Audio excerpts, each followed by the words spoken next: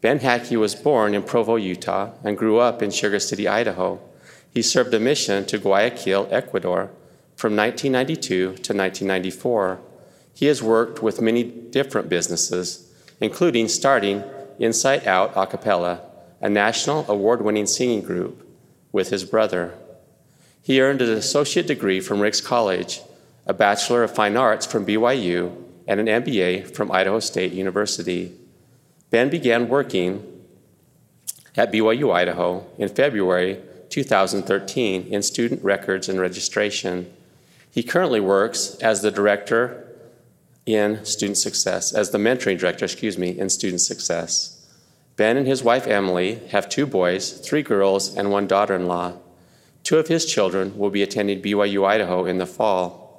In his lifetime, he has been an Elders Quorum president, counselor in some bishoprics, and his favorite calling, primary music leader, twice.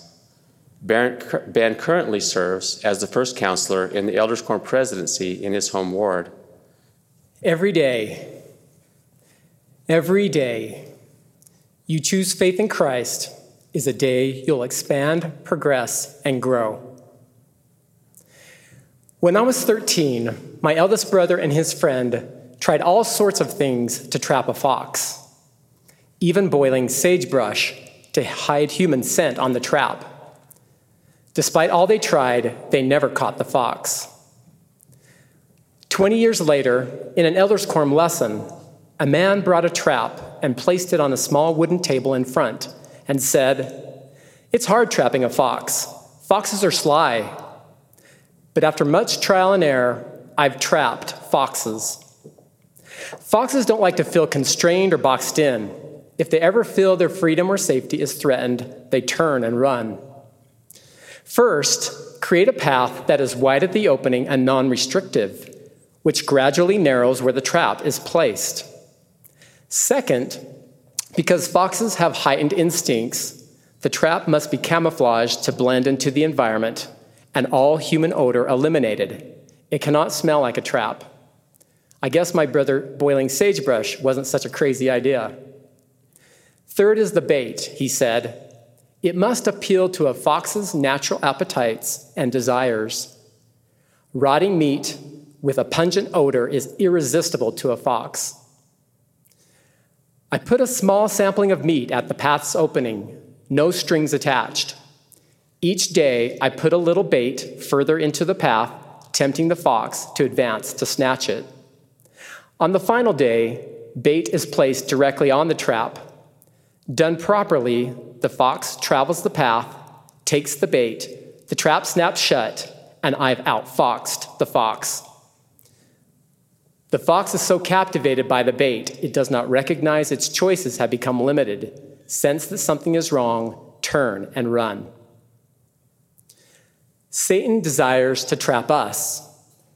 Like a fox, Satan knows it's not easy to trap children of God. Our desire for freedom and happiness is part of our eternal DNA. We will not willingly give them up without a fight. He's perfected his deception over thousands of years. Sin is the trap, such as pride, greed, lust, envy, anger, or laziness, and Satan's path leads to it. Sin is a trap because it controls us and becomes our master. Jesus answered them, "Verily, verily, I say unto you, whosoever committeth sin is the servant of sin." To camouflage this trap, Satan's path starts wide with no rules, the illusion of freedom. He lures us with promises of pleasure, fun, or ease, with seemingly no strings attached, appealing to our natural man, which is an enemy to God and has been from the fall of Adam and will be forever and ever, unless he yields to the enticings of the Holy Spirit and putteth off the natural man and becometh a saint through the atonement of Christ, the Lord. Satan tempts us to take a small bite. One nibble won't hurt you. It's no big deal. He knows one bite leads to 2, and each bite decreases our sensitivity to warnings from the Holy Ghost. He baits us to step further into his path, where his influence intensifies. Like the fox, each step into Satan's path decreases our sense of right and wrong, as well as our ability to act for ourselves and resist temptation. Each step, we lose more freedom and power until trapped in sin. God's path is the opposite. The entrance is narrow, requiring faith, sacrifice, and obedience. In a previous BYU Idaho devotional, Elder Dieter F. Uchtdorf shared the following. One of the common objections we often hear about choosing the walk as disciples of Christ goes something like that. Why would you belong to an organization that has so many rules? Why would you choose to limit your freedom in that way? And that's a good question. When the world speaks of freedom today, it is often in the context of freedom from rules. Wherever there are lists of limitations, they say there's diminished freedom. True freedom is not measured so much by what is prohibited. It is measured by our choices that lead us to who we can and will become. Choosing God's path through faith in Christ is the path of who we can and will become. God's path is clear. There is no intent to deceive, no camouflage, no smoke and mirrors, no guile. Rather than bait, he uses love. Each step in God's path through sacrifice and obedience increases our ability to act and resist temptation. Freedom, power, and light increase, and he that receiveth light and continueth in God receiveth more light, and that light groweth brighter and brighter until the perfect day. It is the path of expansion, progress, and growth. In April, Sister Eyring taught us that a paradox is a statement that seems absurd at first, but begins to ring true upon further examination. Paradoxes such as Satan's wide path with no rules imprisons us, and God's narrow path of sacrifice and obedience liberates us. Likewise, serving in the church seems restrictive, a commitment of time we feel we do not have. However, as I have accepted callings and served others, I have found it has expanded me and helped me progress and grow. I'm truly grateful for the lasting relationships I've gained while serving. While serving a mission in Ecuador, I found this wall painting. On the left, wide is the gate and broad the way, which leads to death, and many there be that travel therein. On the right, narrow is the way which leads to life, and few there be that find it. Because of Christ, each day is a new day, a day we are free to act for ourselves, to choose the way of everlasting death or the way of eternal life. In the poem entitled The Road Not Taken, Robert Frost compares two paths. Two roads diverged in a yellow wood, and sorry I could not travel both, and be one traveler long I stood, and I looked down one as far as I could. Two roads diverged in a wood, and I took the one less traveled by, and that has made all the difference. Why is God's path less traveled? Because it requires faith, sacrifice, and obedience. It requires self-control and discipline. Freedom from rules doesn't create freedom.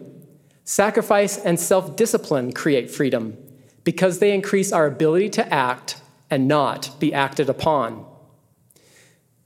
Don't mistake telestial pleasure for celestial happiness and joy. Don't mistake lack of self-control for freedom. God desires for us to expand, progress, and grow, to level up in real life, IRL. His work and glory is our immortality and eternal life. His path is the covenant path. It keeps us safe from Satan's traps and expands our ability to act and not be acted upon. It's the path of becoming our best selves, stronger, smarter, more capable, like God, one step at a time. It's the path where we experience a mighty change of heart with no more disposition to do evil, but to do good continually.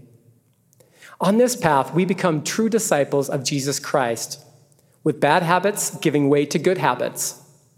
As we let God prevail in our lives, we allow him to help us become the next best version of ourselves. When we put God first, all other things fall into their proper place or drop out of our lives. Men and women who turn their lives over to God will find out that he can make a lot more out of their lives than they can. He will deepen their joys, expand their vision, quicken their minds, strengthen their muscles, lift their spirits, multiply their blessings, increase their opportunities, comfort their souls, and pour out peace. However, Satan uses those sins most enticing to us individually to diminish and trap us. Once trapped, Satan wants to keep us trapped, saying, "You can't break free from this. You're not strong enough. You are too far gone. You don't deserve God's love. He will never love you. You are worthless." However, Christ taught, and when the prodigal son came to himself, he said, "I will arise and go to my father, and I will say unto him, Father, I have sinned against heaven and before thee, and am no more worthy to be called thy son." And he arose and came to his father.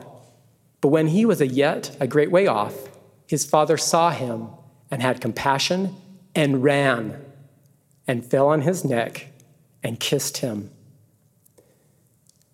Because we all sin, I love knowing our Heavenly Father watches us from afar and runs to us and embraces us when we turn to him. Whether you are diligently moving along the covenant path, have slipped or stepped from the covenant path, I plead with you to repent. Experience the strengthening power of daily repentance, of doing and being a little better each day. When we choose to repent, we choose to change. We allow the Savior to transform us into the best versions of ourselves. We choose to grow spiritually and receive joy, the joy of redemption in him. When we choose to repent, we choose to become more like Jesus Christ. Christ is the way to be freed from sin. O my beloved brethren, turn away from your sins. Shake off the chains of him that would bind you fast. Come unto that God who is the rock of your salvation. When you see fireworks next week on Independence Day, think of Christ conquering sin and death, which enables us freedom to expand, progress, and grow. Because of Jesus Christ, our failures do not have to define us, they can refine us. Mistakes do not disqualify us, they are part of our progress. Think of that. As we place our faith in Christ and repent daily, even our mistakes can make us stronger. With faith in Christ, Satan stands no chance. Zero. And now, my sons, remember that it is upon the rock of our Redeemer, who is Christ, the Son of God, that you must build your foundation, which is a sure foundation, a foundation whereon if men build, they cannot fall. No wonder Satan tries everything he can to distract us from Christ, especially from entering into and faithfully honoring sacred covenants which bind us securely to the Savior. President Russell M. Nelson taught, each person who makes covenants in baptismal fonts and in temples and keeps them has increased access to the power of Jesus Christ. Please ponder that stunning truth. The reward for keeping covenants with God is heavenly power, power that strengthens us to withstand our trials, temptations, and heartaches. As life becomes increasingly turbulent, Could you imagine anyone better to anchor to than Christ? He's perfectly worthy of your trust and will never let you down. He perfectly understands and loves you. He knows your capabilities and potential and everything you have gone through and what you are currently experiencing and what you will go through. He knows the next step you need to progress. He gives strength, eases burdens, and performs miracles. Every day you choose faith in Christ is a day you'll expand, progress, and grow. We are free to choose who we'll become, which requires its own constraints and adaptations called sacrifices. Anything worthwhile requires the sacrifice of time, effort, and self-control. Who do you want to become? What type of friend do you want to be? What type of student? What type of spouse or parent do you want to be? What sacrifices will you make today and every day to achieve it?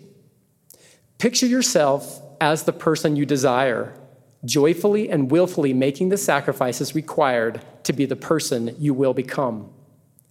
When the outcome is great, the sacrifice pales in comparison. I have a BYU Idaho colleague who says, embrace sacrifice as a principle of power.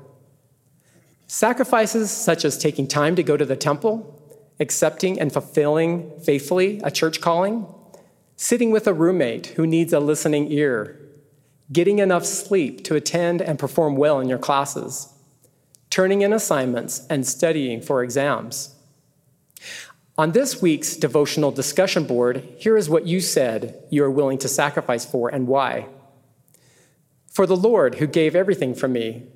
For my family, because I want to be a good example and live with them forever.